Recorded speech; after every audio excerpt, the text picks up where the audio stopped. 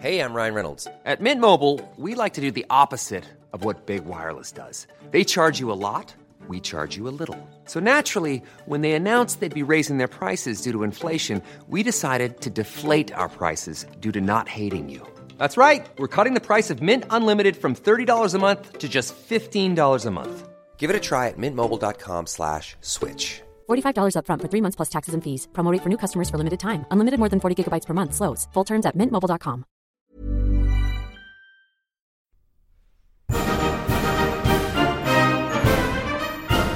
Many years ago, Riley Knight completed a degree in history. This proved to be a bad move, as it was absolutely useless for him. Until now.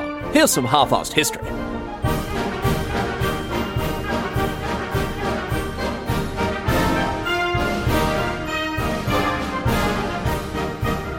What's going on, mate? Great to have you along for some more half-assed history. This week on the agenda, we're going to be having a chat about one of history's most famous duels. Now, of course, throughout history, there's been stuff like the Horatii and the Curatii, the Petticoat duel, and, of course, the sandbar fight, which you'll remember from episode 72. But perhaps the most famous duel to emerge from history, particularly these days, obviously with a renewed interest in it, thanks to a certain musical, is the one that took place between political rivals Alexander Hamilton and Aaron Burr. In the early morning of the 11th of July in 1804, these two bitter political rivals, they rowed out to the shores of the Hudson in New Jersey and attempted to settle their differences with pistols. Now, I mean, I don't want to spoil the ending here, but you probably know how it turned out. Very famous story we're talking about here, so you probably know how it all ended. If you don't, however, you can't really complain about it being spoiled. Like, it's been over 200 years. That's probably long enough to have found out about it. Anyway, the duel took on a larger-than-life aspect in history and had a reasonably important effect on the very young United States of America, which was still finding its feet politically. You probably know that Hamilton had been the Secretary of the Treasury, pretty important bloke overall. Founded the Federalist Party, founded the Coast Guard, very important in the development of the U.S. banking system as he founded the first central banks in the United States. But did you know that Aaron Burr, even at the time of the duel itself, was the Vice President of the United States? Imagine that these days. Imagine the Vice President of the United States picking up a gun and shooting another public servant. I mean, it just wouldn't happen, would it? It wouldn't happen. I mean, the last time this took place, the last time something as ridiculous this took place, the Vice President shooting someone, geez, how long ago was it? 2006? I mean, it's been so long. It's over 15, no, not even over 15 years ago. Not even 15 years ago since the last time that a Vice President of the United States shot someone. Anyway, today we're going to have a chat about not only the duel itself, obviously, but the lead up to it. Why these blokes hated each other and how it actually got to the point where they arranged to go and have this duel and shoot at each other. There's a lot to get across here today. So let's get underway. Meet our cast of characters before finding out how their lives actually, ended up intersecting in this huge way here. So we're going all the way back here to, honestly, actually, I'm not 100% sure. I thought I'd start the respective biographies of these two blokes, whichever bloke was older, but we actually don't know. Unbelievably, we don't know which of these two blokes was the older one. Aaron Burr, we know that he was born on the 6th of February in 1756, while Alexander Hamilton was born on the 11th of January in either 1755 or 1757. We actually don't know 100% which one it was. I suppose we'll just start with Hamilton, because I guess there is a chance he's the old one after all. So yes, Alexander Hamilton, born in Charleston on the island of Nevis, which is today's part of St. Kitts and Nevis, a small island nation in the Caribbean. And as I say, he was born in either 1755 or 1757.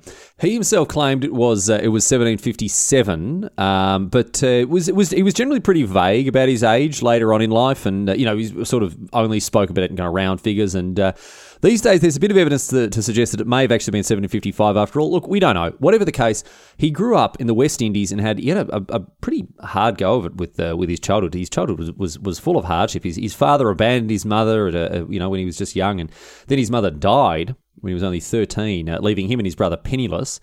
But young Hamilton, he found his feet. He worked with a trading company and then ended up in Boston in 1772. And it was in the 13 colonies at the time that he joined a revolutionary militia in 1775 after the battles of Lexington and Concord. And he became a captain of a company that fought in New York. And ultimately, he was invited to become an aide to George Washington himself, during which time he rubbed shoulders with many famous people from that era and made him, very important political connections. But he longed for the battlefield, he did. And after having left Washington's staff, he was eventually given command of a battalion that fought in the Battle of Yorktown, which is where the American Revolutionary War effectively came to an end with the British surrender. And after the war was over, he got married. He worked as a lawyer before moving into politics, where he represented New York at various political conventions. He was a signatory of the US Constitution. He contributed to the very famous Federalist Papers, which you may have heard of, and ultimately ended up being appointed as the first Secretary of the Treasury by Washington. So the United States, the first ever Secretary of the Treasury was, of course, Alexander Hamilton. He's on the $10 note, and there's a good reason for that. And it's here as the Secretary of the Treasury that he clashed with people like Thomas Jefferson, a clash that gave rise, I might add, to the rivalry between the Federalist Party and the Democratic Republicans. As we talked about in episode 103, the Federalists, led by such people as Hamilton and John Adams, they were happy to interpret the Constitution pretty liberally, while Jefferson's Democratic Republicans were much stricter, and they believed that if the Constitution didn't expressly allow something, it was therefore prohibited. They were very, very constructivist in their approach to constitutional interpretation there. So Hamilton and Jefferson, they sparred on all sorts of political matters, with Hamilton as a Federalist and Jefferson as a Democratic Republican. And this helped to set the stage for ongoing political conflict after Washington's presidency, once Federalist John Adams succeeded the independent Washington. But ultimately, Hamilton resigned from his position in Washington's administration in 1795 after his wife had a miscarriage. Very unfortunate indeed. And so he returned to New York, worked as a lawyer, in order to be close to his family, spend more time with his family there. And the very next year in 1796, Adams won the presidential election. And you might have thought, fantastic, Hamilton would be very happy with this. They're both Federalists after all. But despite them both belonging to the same party, Hamilton didn't like Adams at all. And as a result, was a lot less active in federal politics. Instead, as we'll discuss in a sec, this period between the 1796 and 1800 presidential elections, when Hamilton was back in New York, when he was working there, this was when the rivalry between he and Burr really took off, while Hamilton had kind of pulled back from federal politics a little bit there like that. But it wasn't to last, however, because as the 1800 presidential election loomed on the horizon, Hamilton actually began to campaign. He began to chuck some of his political weight around, campaigning against John Adams. As unbelievable as it sounds, this bloke was going around actually campaigning against the incumbent sitting president, right, who was, of course, the Federalists' own primary candidate for the presidency. And you've got another high-profile bloke from the same party going around saying, no, don't elect him, right? So he was, obviously he was also opposing the Democratic Republicans as well. He was pushing his own agenda there.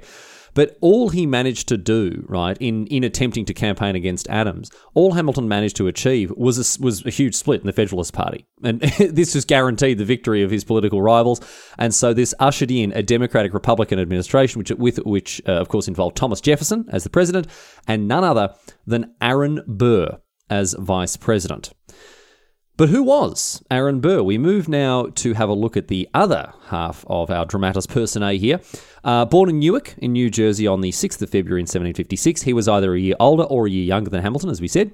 And he too had a bit of a rough time as a kid. He was orphaned at the age of 2. His grandparents followed his parents to the grave the next year. And so he and his sister ended up with their uncle. And this wasn't a happy arrangement, unfortunately. Burr tried to run away from home on more than one occasion. And he ended up actually getting away to go to school at the age of 13. And after studying until he was 19, he abandoned his legal studies in 1775, again after Lexington and Concord, and joined the Continental Army to fight in the American Revolutionary War. So you can see some broad parallels between these two blokes in their early lives. Now, he fought in a fair few battles. He served under the famous turncoat Benedict Arnold for a while, and he too also ended up on Washington's staff as well. But he quit before too long to go back to the battlefield and developed a dislike of Washington, it has to be said, after the general failed to commend his heroic fighting in New York. In 1777, he was given command of a regiment, but in 1779 had to resign his position as his health was failing him. So he went back and finished his studies as a lawyer, got married, and just as Hamilton had, actually worked as a lawyer before getting into politics by representing New York. So these blokes were very much in the same sort of political the same kind of life wheelhouse, really, being involved in the Revolutionary War, having an interest in politics, working as a lawyer, in the state of New York. And so very, very, very, very interesting to see the broad parallels between the two at the beginning of their story. So Burr worked as a public servant throughout the 1780s. He rose to become the New York State Attorney General and then ended up becoming a senator in 1791. Beating out, actually, interestingly, Hamilton's own father-in-law in the election for this Senate spot. But after the 1796 presidential election, he became loosely aligned with the Democratic-Republican Party and turned into quite a political power broker with significant influence in New York politics. And it was here, as I said before, that his rivalry with Hamilton took off. And, I mentioned that Burr had won his seat off of Hamilton's father-in-law, but he'd also engaged in some political chicanery to set up a bank in defiance of Hamilton's Federalist influence monopoly on the New York banking system. Now, Hamilton, of course, a big proponent of centralized banks, and what Burr did basically was sort of do some wheeling and dealing, some legal finessing in order to set up, right, a bank that loaned money to small business owners that were on a very partisan basis, right? So this increased his influence as a Democratic-Republican power broker because he loaned money to these people, to these small business owners, in order that they could then meet the property requirements for the vote, right? And of course, now that they had the vote, who were they going to vote for? Of course, the Democratic Republicans, because they're the ones who gave the money. So a very neat little system that Burr set up there, and obviously it enraged Hamilton and went against what the Federalists were, trying to achieve there, in effectively suppressing an enormous amount of voters, which isn't a stellar thing to have on your CV there. Anyway, bottom line is Hamilton spitting chips, absolutely spewing ears. He hates this. He bloody hated Burr personally, in addition to their political differences. But when it all came a gutser in 1800, right, the bitterness between these two blokes got taken to a whole new level. Because as I said before, during the 1800 presidential election, Hamilton worked to undermine the re-election of Adams, the Federalist president, despite them being from the same party. And this backfired on him. As I said, all his wheeling and dealing did was split the Federalist vote. So ultimately, none of the Federalist candidates ended up getting enough support. And this resulted in a big win for the Democratic Republicans. Now, Jefferson was the leading candidate for them, and he picked Burr as a running mate, no doubt due to his role as a New York power broker. And these two won the election handily with 61.4% of the vote, a huge majority, easy game. However, this was all before the reforms of the 12th Amendment. This is all very complicated. We don't need to go into it too deeply. But basically, back then, before the 12th Amendment changed all, the Electoral College was, believe it or not, even weirder than it is now. Each college member had 2 votes, but didn't distinguish between voting for president or vice president. So basically, whoever got the most electoral college votes became the president, and whoever got the second most became vice president. This is how you ended up with weird situations like Thomas Jefferson being the vice president to John Adams, despite them being on different sides of the political spectrum there. Anyway, the Democratic Republicans, with the lion's share of the electoral college votes, they had planned to fudge the votes, right? So Jefferson got 73, while Burr only got 72. This was their plan to rort it from the very beginning. Because Jefferson was the leading candidate, he was going to be president, and Burr was going to be vice president. But they stuffed it up, and both somehow they didn't do the right thing, and both got 73 votes instead of the one bloke who was supposed to turn up and not vote for Burr. So weirdly, the House of Representatives now had to break this tie. That was how it worked, to decide whether it was going to be Jefferson or Burr that would become president. But Burr, Burr knew what the plan was. He knew that he was going to be vice president. He knew he was going to give it over to Jefferson. He knew that there was this plot to sort of, have the electoral college votes pan out in a certain way. But rather than go along with his party's plan, remember, he wasn't a huge rusted-on member of the Democratic Republican Party, and he was actually very happy to try to chance his arm and test his luck with the House of Representatives with a vote which might actually put him in the White House. Why go against his party's plan? Why do this to himself? Well, because the House of Representatives was controlled by the Federalists, right? And not only is Burr, not a hugely staunch Democratic Republican like Jefferson was, the Federalists bloody hate Thomas Jefferson. So he thought he'd have a chance of winning the House vote for president, the House controlled by the Federalists. Given how much the Federalists hated Jefferson, their principal rival, they think he gambled and he thought, well, they'll see me as the lesser of two evils and they'll go for me instead of their hated rival Jefferson. But guess what happened? Check this out. Alexander Hamilton, who, he may have disliked Jefferson politically. They did not get on politically speaking, but he absolutely bloody hated Burr. He hated Burr so much that he leaps off the top rope and mobilizes his own Federalist Party to vote in favor of Thomas Jefferson, the Federalists' mortal enemy, just to ensure that Burr doesn't get the gig. So think of this as a situation, right? The chief political rival of the Federalist Party, Thomas Jefferson, is now being campaigned for by Alexander Hamilton, the same guy who campaigned against the last Federalist president. You've really got to wonder what this bloke is up to. Anyway, because of the voting rules and because of the need for a clear majority amongst the 16 states, right, it took 36 ballots before the House actually came to a result. All of the other ballots were actually divided. And Hamilton, he worked tirelessly throughout all these these divided ballots to convince Federalist congressmen to vote for Jefferson. And slowly but surely, he won enough people over and managed to persuade enough Federalists that it was Jefferson and not Aaron Burr who was the lesser of two evils, and therefore delivered his old rival into the White House. Now, Burr, he's now spitting chips. He is absolutely ropeable. He's buggered it all up beyond belief, because check this out. Of course, he's the vice president, right? No one's taking that away from him. That's done. That's done and dusted. But in not conforming to the original plan of the Democratic Republicans and ceding his position in this ballot to Jefferson, he, of course, absolutely ruined his standing with the new president. He didn't, by going against what the Democratic Republicans had initially planned, right? Burr had basically burnt any bridge between him and, the president, Thomas Jefferson, of whom he is now the vice president, right? Ridiculous. So as a result of all this happening, Jefferson never trusted Burr, never let him near any decisions of any importance, and even further, blackballed him from the Democratic Republican Party as well.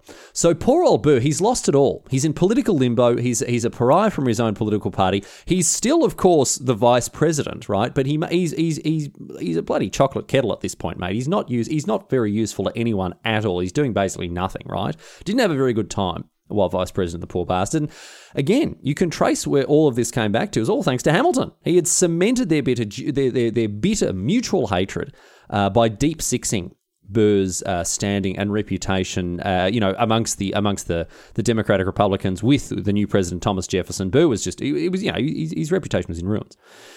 Anyway, by the time 1804 rolls around, so we're going to skip forward a little bit here, right? 1804 rolls around, the next presidential election is coming up. Jefferson had made it abundantly clear to Burr that he's not going to pick him as a second time for the running mate. No, he's not, he doesn't like him, he doesn't want him, he doesn't trust him, he doesn't want Burr as his running mate.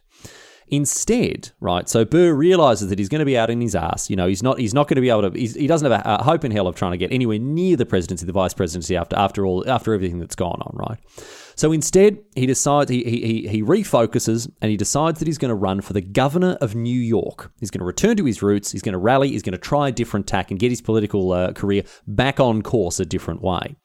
Now, of course, we all know that Jefferson went on to win the 1804 election, this time with George Clinton as his running mate. Clinton became the vice president, and the election was held with the new rules laid out in the 12th Amendment, so it was slightly less bonkers. George Clinton, by the way, no relation to former US President Bill Clinton. Bill Clinton was actually born Bill Blythe, but he took his stepfather's last name as a young man. Anyway. Burr, as I say, he decided he'd have a crack at the governorship of New York. But guess who was there, once again, to stand in his way? Once Hamilton got wind of the fact that Burr was attempting to change tack politically, he once again leapt into action, agitated against Burr, pulling out all the stops, and did everything he could to make sure that Burr's campaign was unsuccessful. Now, you remember, Burr did have a lot of influence in New York, but so did Hamilton. Hamilton's one of the founding fathers. He's got a lot of political reach. As a friend of Washington's, as the first secretary of the Treasury, this bloke has got a fair bit of political weight to chuck around, and he brought this to bear once again in attempting to convince everyone that Burr was not up to the job, right? And this time around in 1804, this took a rather more personal The campaign was fought on a rather more personal note by Hamilton against Burr this time. And this emerged on the 24th of April, 1804, when a newspaper called the Albany Register published a letter from a bloke named Charles D. Cooper that had been sent to Hamilton's father-in-law, the very same bloke that Burr had beaten in a previous election. And in this letter, right, Cooper wrote about how Hamilton had seen Burr as, this is a quote, a dangerous man and one who ought not be trusted with the reins of government. And it didn't stop there, because Cooper went on to say that he had heard a still more despicable opinion which General Hamilton has expressed of Mr. Burr. Now, this might not sound like much these days, given that, political discourse has become what it is today. But this was an affront and a grave insult against Burr, and he wasn't going to take it lying down. Burr immediately demanded that Hamilton either properly come forward with this despicable opinion, actually tell everyone what this despicable opinion was, or apologise for the insults and slander of, the last, 15 years or so.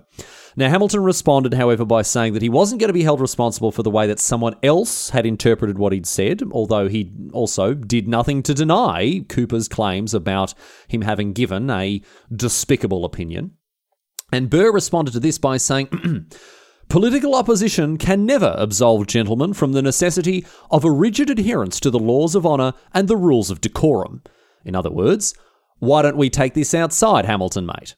And Hamilton replied by saying that he had no other answer to give than that which has already been given. So this was all done by letter, by the way. It's important to note that, which is why we have a record of it. But it's also why, when the original insult appeared in a newspaper in April, we had to actually wait until July before the actual duel. The long and the short of it was that after all this nonsense, Burr formally challenged Hamilton to a duel, and Hamilton accepted the challenge, and so the duel was on. Here's a cool fact. A crocodile can't stick out its tongue. Another cool fact, you can get short-term health insurance for a month or just under a year in some states. United Healthcare short-term insurance plans are designed for people who are between jobs, coming off their parents' plan, or turning a side hustle into a full-time gig. Underwritten by Golden Rule Insurance Company, they offer flexible, budget-friendly coverage with access to a nationwide network of doctors and hospitals. Get more cool facts about United Healthcare short-term plans at uh1.com. When you make decisions for your company, you look for the no-brainers. If you have a lot of mailing to do, Stamps.com is the ultimate no-brainer. Use the Stamps.com mobile app to mail everything you need to keep your business running with up to 89% off USPS and UPS. Make the same no-brainer decision as over 1 million other businesses with Stamps.com. Use code PROGRAM for a special offer. That's Stamps.com, code PROGRAM. And we're going to take a quick break from the story here to talk about dueling and its place in history. Of course, you've almost certainly heard of it, and you'll be aware of the tropes around dueling, although not all of them are based in reality. Dueling has been around forever, as a way for people to, usually men, usually very idiotic, hyper-masculine men, in order to settle their differences or, demand satisfaction from one another in the case of a perceived insult or injury or whatever. And one of the most famous duels from antiquity, a long, long time ago, is the one between the Horatii brothers and the Curatii brothers from the 7th century BCE. So, 2,700 years ago. This duel was fought in the place of a full-scale war between Rome and another city, Alba Longa. They were having some difficulties. They were having some arguments, but they were also facing the threat of an external military marching in on them. So they knew that if they actually fought, then this third party would come and just absolutely rumper-dump them. So they decided to settle their differences with a duel. And so the long story short, the Horatii and for Rome were nominated as the champions, three of them, these triplets, these brothers, and the Curiatii, which I'm almost certainly butchering the pronunciation of, were going to represent the Albans, right?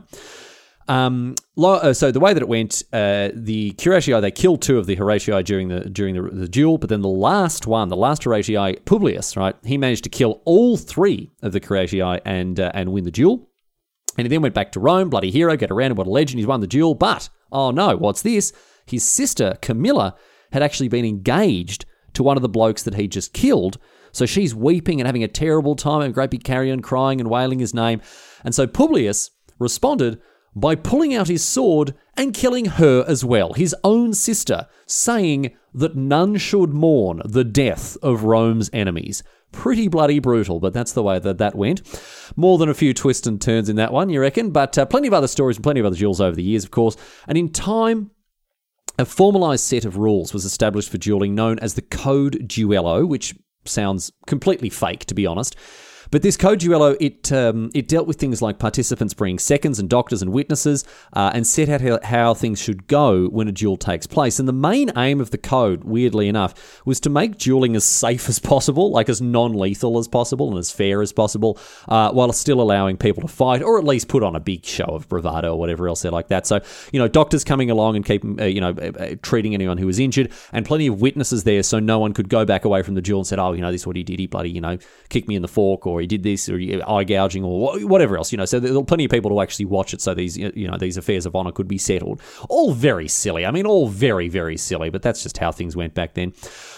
Seconds were the doc. We don't understand why the doctor was there. We understand the seconds there to obviously bear witness, but they were also there to try to get the duelists to make up and be friends before the fight. So the duelists would actually attempt to smooth things over between the two aggrieved parties. But failing that, the seconds would set up the dueling area and then stand by and watch, so they could go back and tell the story of what had happened. And this was all set out in the Code Duello.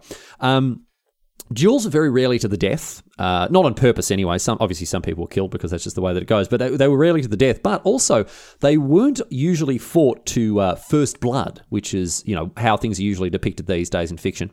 Usually, they were fought until one person couldn't continue. At which point, the doctors that had been brought along, they'd step in, they'd end the fight. A lot like boxing or martial arts today, the doctors would step in, they'd say, "Well, this bloke, you battered the crap out of him. He's not going to be able to get back up. So, you're the winner. Congratulations."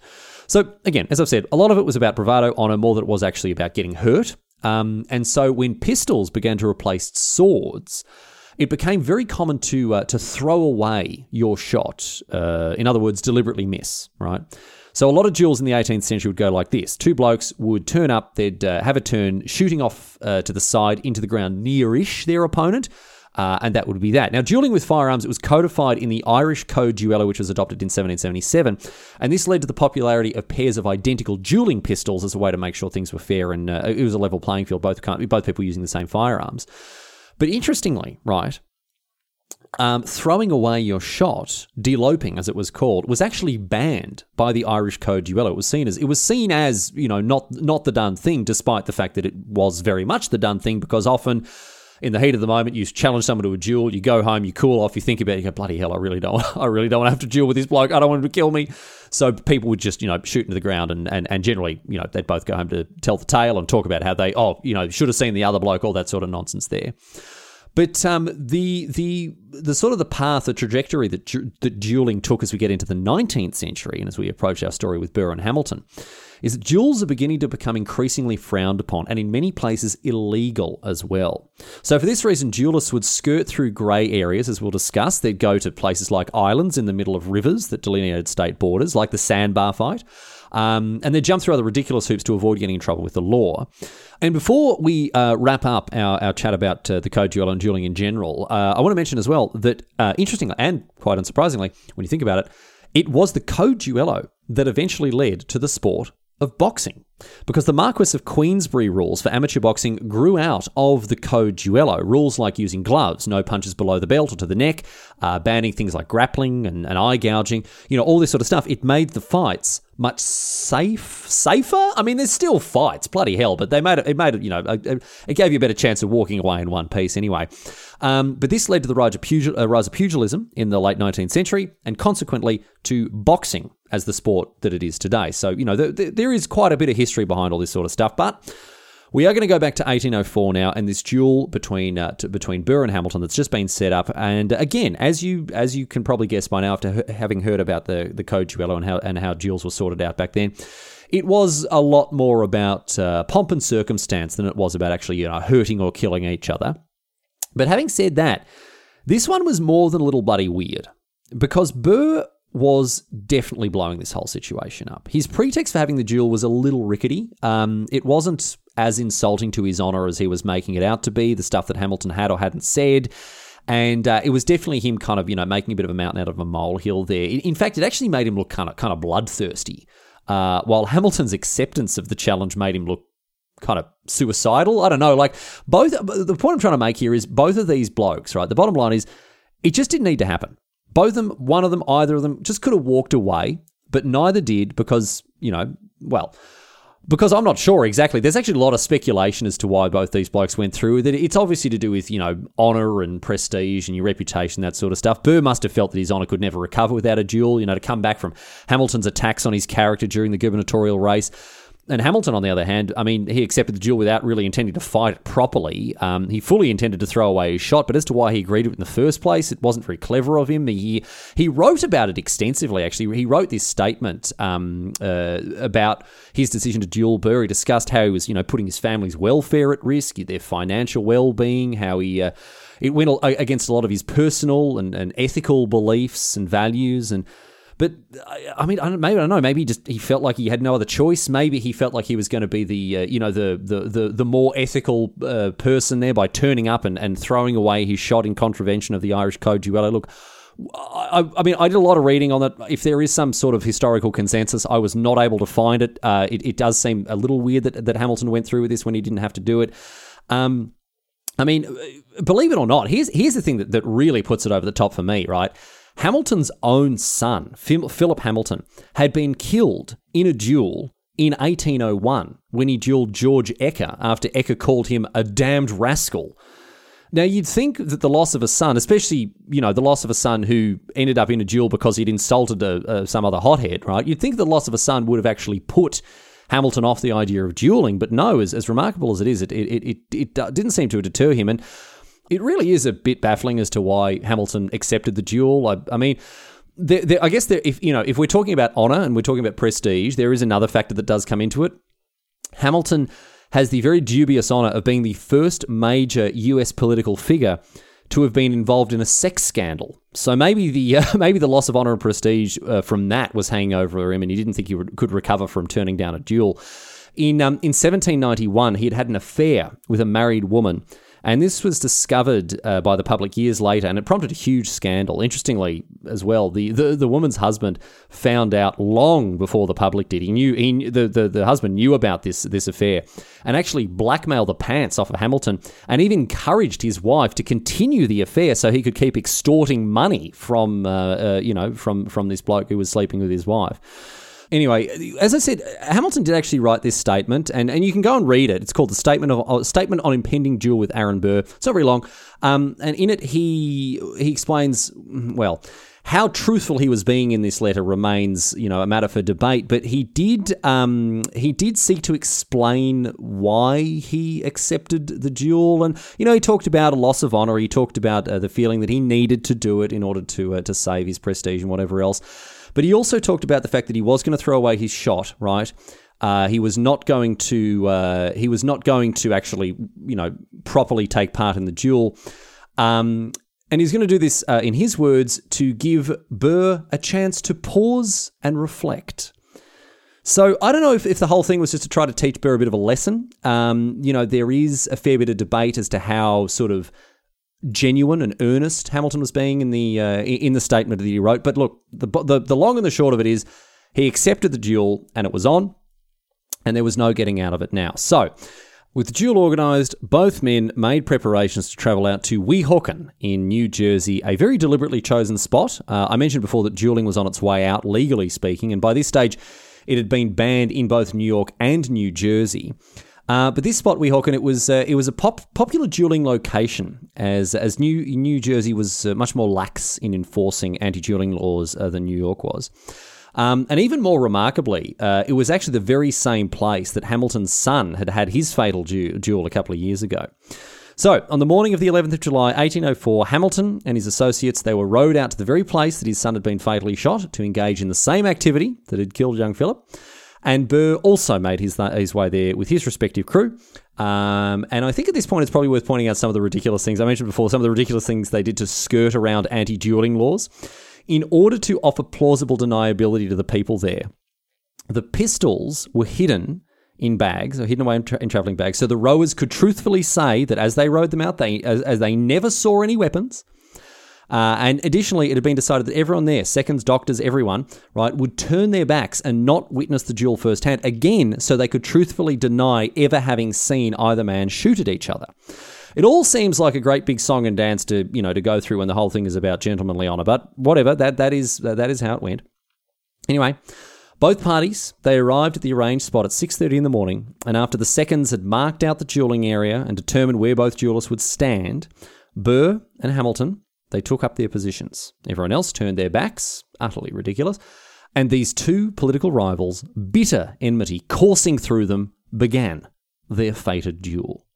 Now, what you'd expect to happen, ordinarily, according to the customs of the time, was for the two men to stare at each other, and then in a very silly and pointless display of overblown masculinity, point the pistols off to the side and fire into the ground. And that's it. That's a duel finished, and, they can walk away from it with both of their heads held high. I mean, totally silly. So ridiculous, the whole thing. I don't know how it got to a point that shooting into the ground near-ish someone counts as having your demand for satisfaction fulfilled, but whatever, right? But, of course, that's not what happened, as many of you listening will already know. Now, because there were no direct eyewitnesses, there is no clear factual account of everything that took place, but here are some things, right? Here's a small list of things that everyone agrees on, at least. There were 2 shots, although we don't know who shot first. Hamilton's shot went over Burr's head, striking a tree branch. Burr's shot, however, hit Hamilton in the lower abdomen, and this caused Hamilton to collapse immediately. Now, if Hamilton shot first, it's thought, that if he shot first and didn't fire into the ground, as Burr might have expected him to, then Burr may have assumed that Hamilton was actually attempting to shoot him after all. After all, he didn't know that, as we do now, that Hamilton had written of his intentions to throw his shot. So under the Code Duello, Burr was now entirely justified in trying to hit Hamilton as well, and trying to kill him, because it seems to him that Hamilton is just trying to take a shot at him and just missed terribly.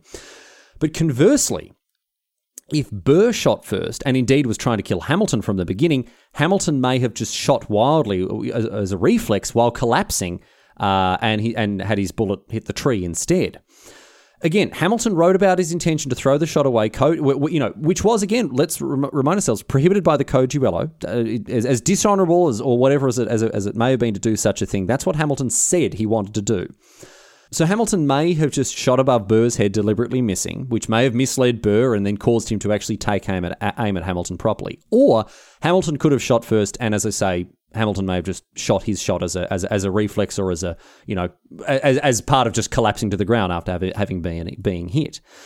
It's worth pointing out too that it's entirely plausible that Burr really actually may have tried to kill Hamilton, given how much they hated each other. While it may have been customary for the two people to delope in a situation like this, it is actually it's plausible, it could even potentially be probable that Burr did seek to kill Hamilton here. Years after the duel, Burr spoke more than once about his intention to kill Hamilton during the duel, indicating that he may have, gone to this duel with murderous intentions. But the plot thickens here. And this is why I've made a bit of a song and dance about the fact that Hamilton may not have been entirely honest with us when talking or writing about this duel. Because there's been the suggestion that Hamilton was actually trying to martyr himself to Burr. Before they took up positions properly, Hamilton made a great big fuss of adjusting his glasses, testing the sights in his pistol, and doing all sorts of little other things that could have been a deliberate provocation. Why? Because Hamilton knew that if Burr shot him, he would also end his own political career. He'd be absolutely ruined as a politician afterwards. So maybe Hamilton was actually trying to rile Burr up and get him pissed off enough to actually try to shoot to kill, just to ruin Burr's career as a politician. Unbelievable. And as it turned out, of course, bit of a bloody Pyrrhic victory there, Hamilton, old mate, but, you do you, I suppose. Now, regardless of whom shot first, and irrespective of, what the intentions were going into the duel, Hamilton was shot, he collapsed, and as soon as he did so, Burr's squad quickly grabbed Burr and whisked him away, ushered him away to the boats, as Hamilton's seconds and his doctor rushed to his side. Now, the doctor, a bloke named David Hozak, actually happened to be the very same doctor who had tended to Philip Hamilton's wounds a few years ago, And unfortunately, this situation was just as grim. Hamilton was terribly wounded. He was paralysed, and despite his companions rushing him back onto the rowboat and back to New York, he never recovered. The bullet bounced off his false ribs, tore through his insides, and lodged itself in his vertebrae.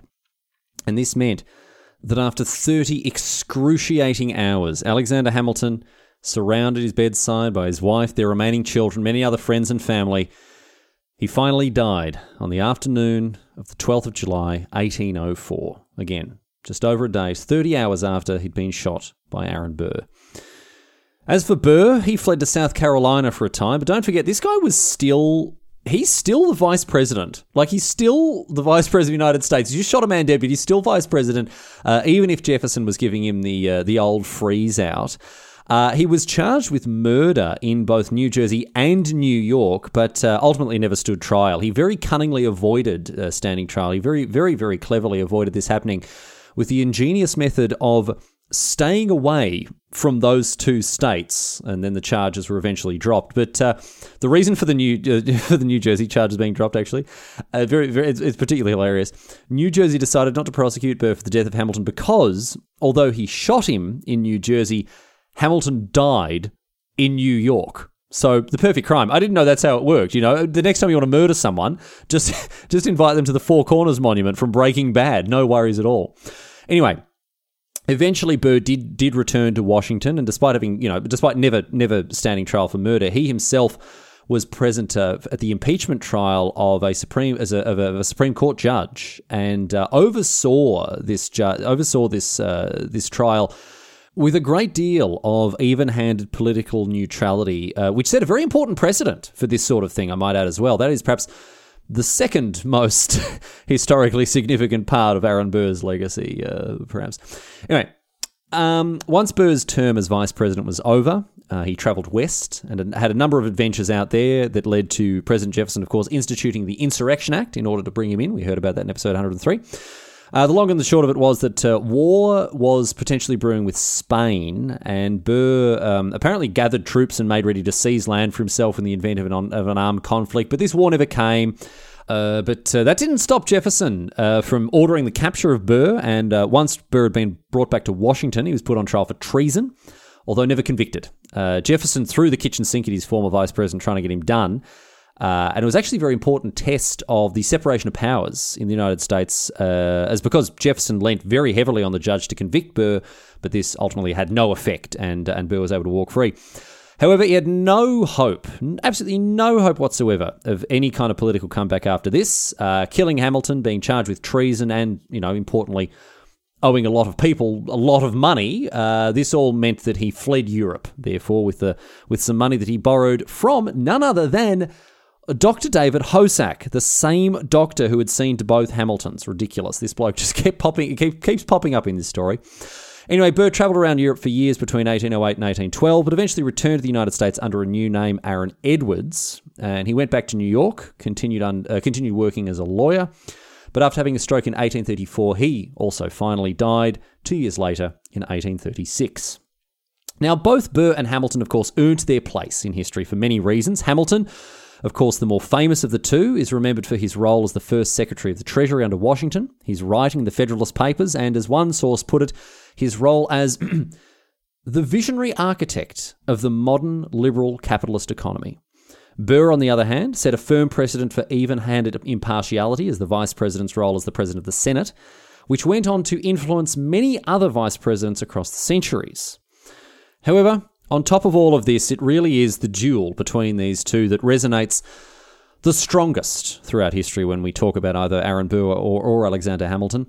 And of course, this duel has served as the centerpiece in many pieces of popular media over the years, including the wildly successful musical Hamilton.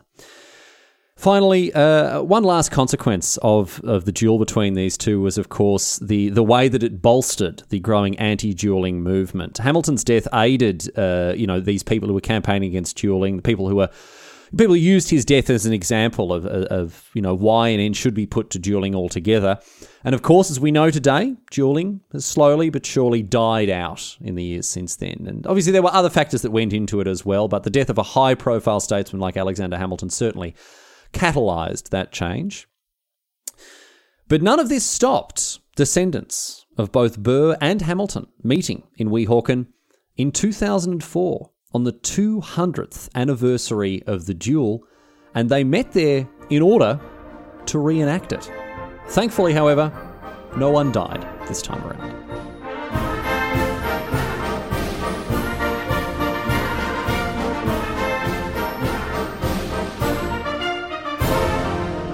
But that's it. That's all she wrote today, sports fans. That is the story of Alexander Hamilton's duel with Aaron Burr. Very interesting to learn some of the sort of behind-the-scenes details that went into quite an iconic piece of American history there. So I do hope you enjoyed the story.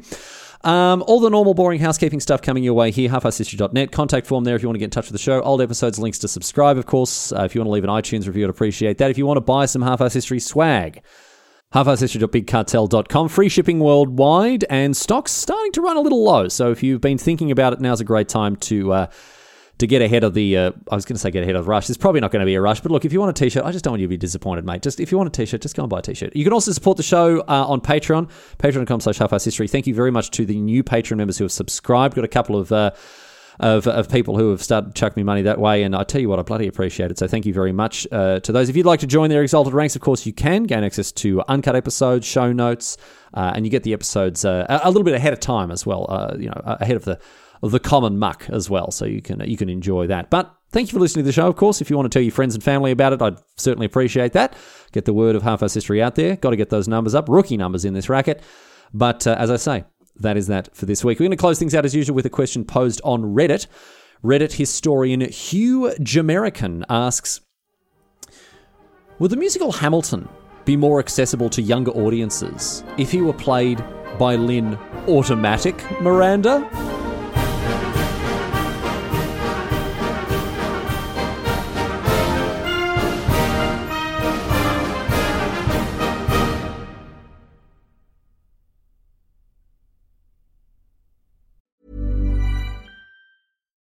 Why don't more infant formula companies use organic, grass-fed whole milk instead of skim? Why don't more infant formula companies use the latest breast milk science? Why don't more infant formula companies run their own clinical trials? Why don't more infant formula companies use more of the proteins found in breast milk? Why don't more infant formula companies have their own factories instead of outsourcing their manufacturing? We wondered the same thing. So we made ByHeart, a better formula for formula. Learn more at byheart.com. When you make decisions for your company, you look for the no-brainers. And if you have a lot of mailing to do, Stamps.com is the ultimate no-brainer. It streamlines your processes to make your business more efficient, which makes you less busy. Mail checks, invoices, legal documents, and everything you need to keep your business running with Stamps.com.